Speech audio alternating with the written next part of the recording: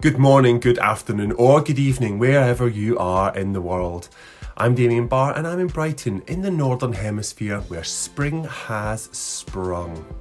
I'm welcoming you to another Salon exclusive where you get to be the first to hear about the upcoming books that we are most excited about.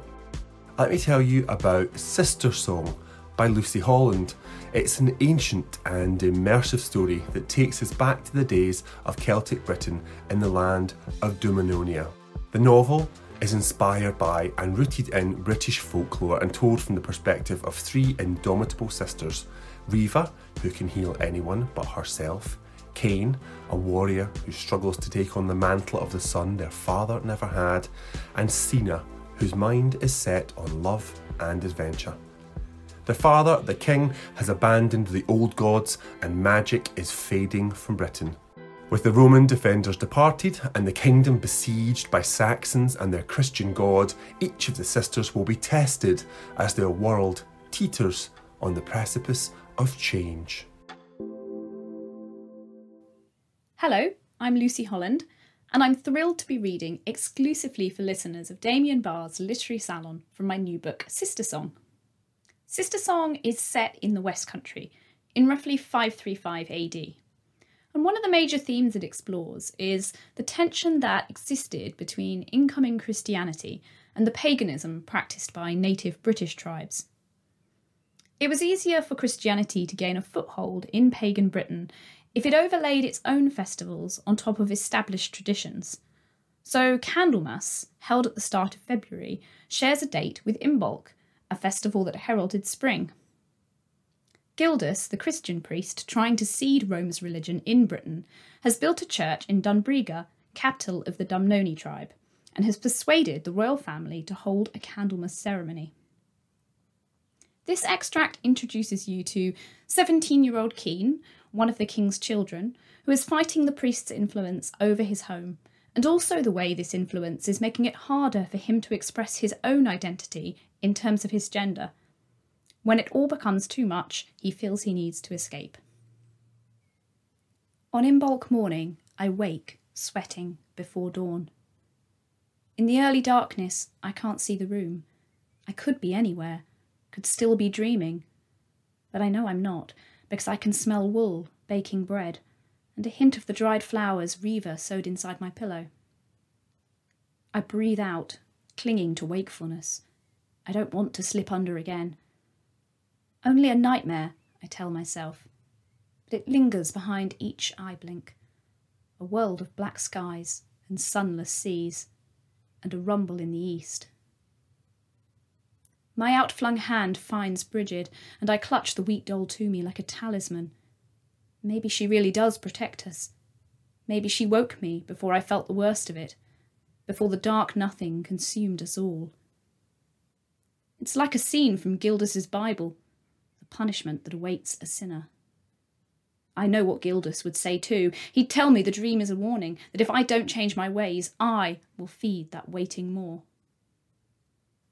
Slowly, I calm. The high window begins to let in light.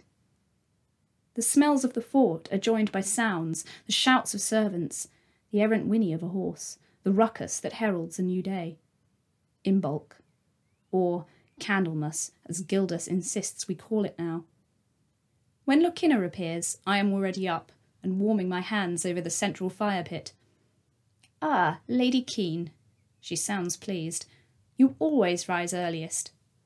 She moves behind my screen, opening chests, rustling cloth. "I've laid out your clothes," she says, her voice faltering at my silence. "I must go to your sister's, excuse me." I nod, but she is gone, disappearing into the ember-lit gloom of our shared quarters. On my blanket is a dress, brown with pale stitches. It swims in my vision. All at once, the dream returns, and my nose fills with the stench of carrion. My legs wobble, but I force them still. It's just a dream. It's just a dress. I can't do it. My stomach heaves at the thought of going to church, candle in one hand, bunched skirts in the other. It's a betrayal of everything I am. I reach for the pail, but nothing comes up. We're not allowed to break our fasts this morning. My skin is clammy, and I want desperately to shed it like snakes do. I want to run free. I want out of this dim room with its dresses and prospects and Gildas's censure. I want to be me. My heart is racing again, goose flesh creeping along my arms. I could say I'm ill, but Lokina has already seen me up. And anyway, illness won't stop Mother dragging me to church today. When people look at me, they see the king's daughter, no matter what I say or do, and I well know that Gildas wants to cleanse me alongside my sisters. But I can't do it. I won't do it. It's early. Mother might still be dressing. Riva rises later than I, and Sina will have to be poked out of bed with a spear. My mouth twitches briefly, despite my sombre thoughts. If I'm quick and quiet. I seize the linen I use to bind my chest flat, wrapping it round and pulling it tight. I cough out a breath and hope I won't have to run. Shirt next, fumbling the laces, then green tunic over it, followed by trousers and shoon. I don't bother with the leather wraps that secure them to my feet. Time is short. Still struggling to take a full breath, I peep around the edge of my wooden screen. There's no one visible beyond, though I can hear the sounds of dressing. A guttering torch throws my shadow across the floor. With my hair tied back, it's a man's shadow, anonymous. Once outside, I spot only royal servants and townsfolk as I weave through the upper terraces, slipping between buildings, flipping up the hood of my cloak as I go. No one recognises me. The cold finds its way between the layers of my clothes, and I wish I'd brought mittens. There's a scent on the wind, sharp and green as the wilderness outside the walls. It's a scent that makes me want to run. The church squats on the second terrace, lower than our great hall, and it's not as large or imposing as Gildas would like, I wager. I don't want to look at it, or imagine my sisters inside it.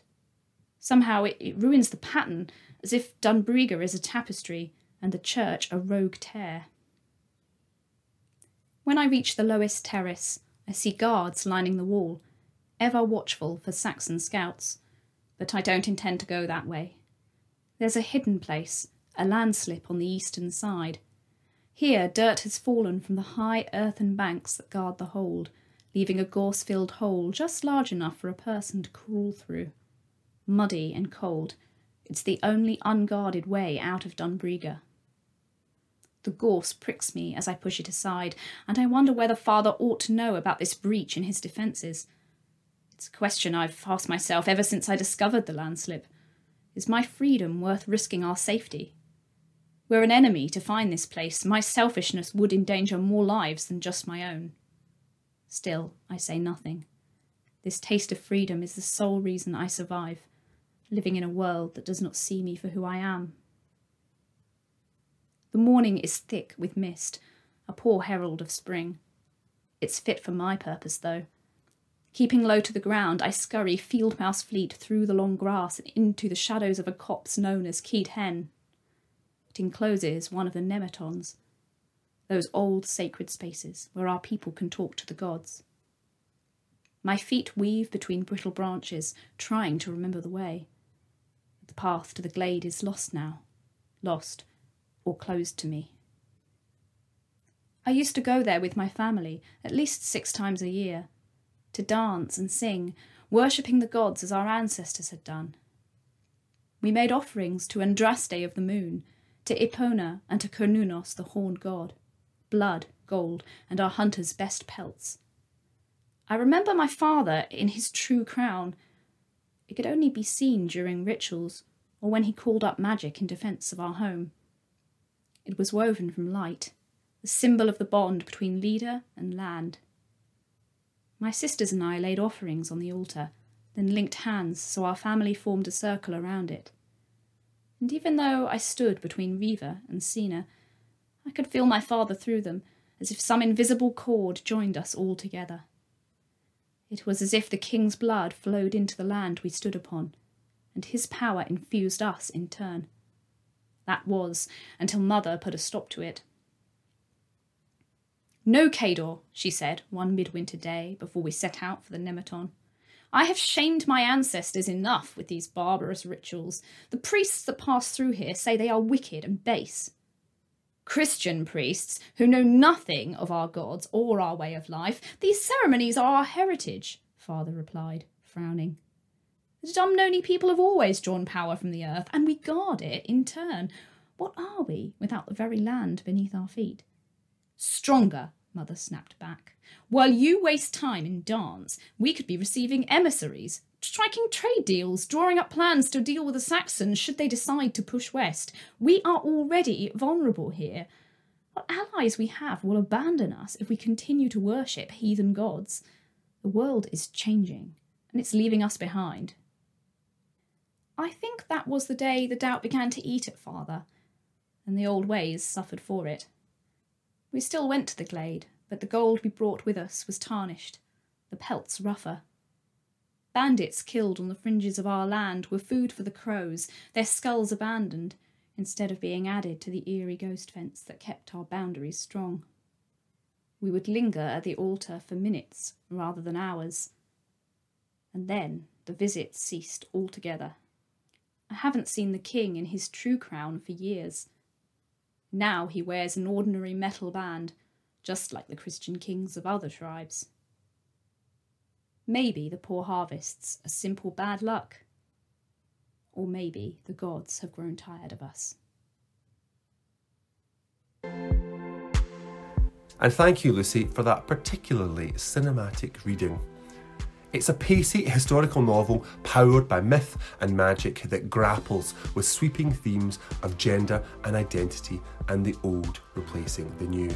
It glitters with rich historical details and just a few elements of fantasy.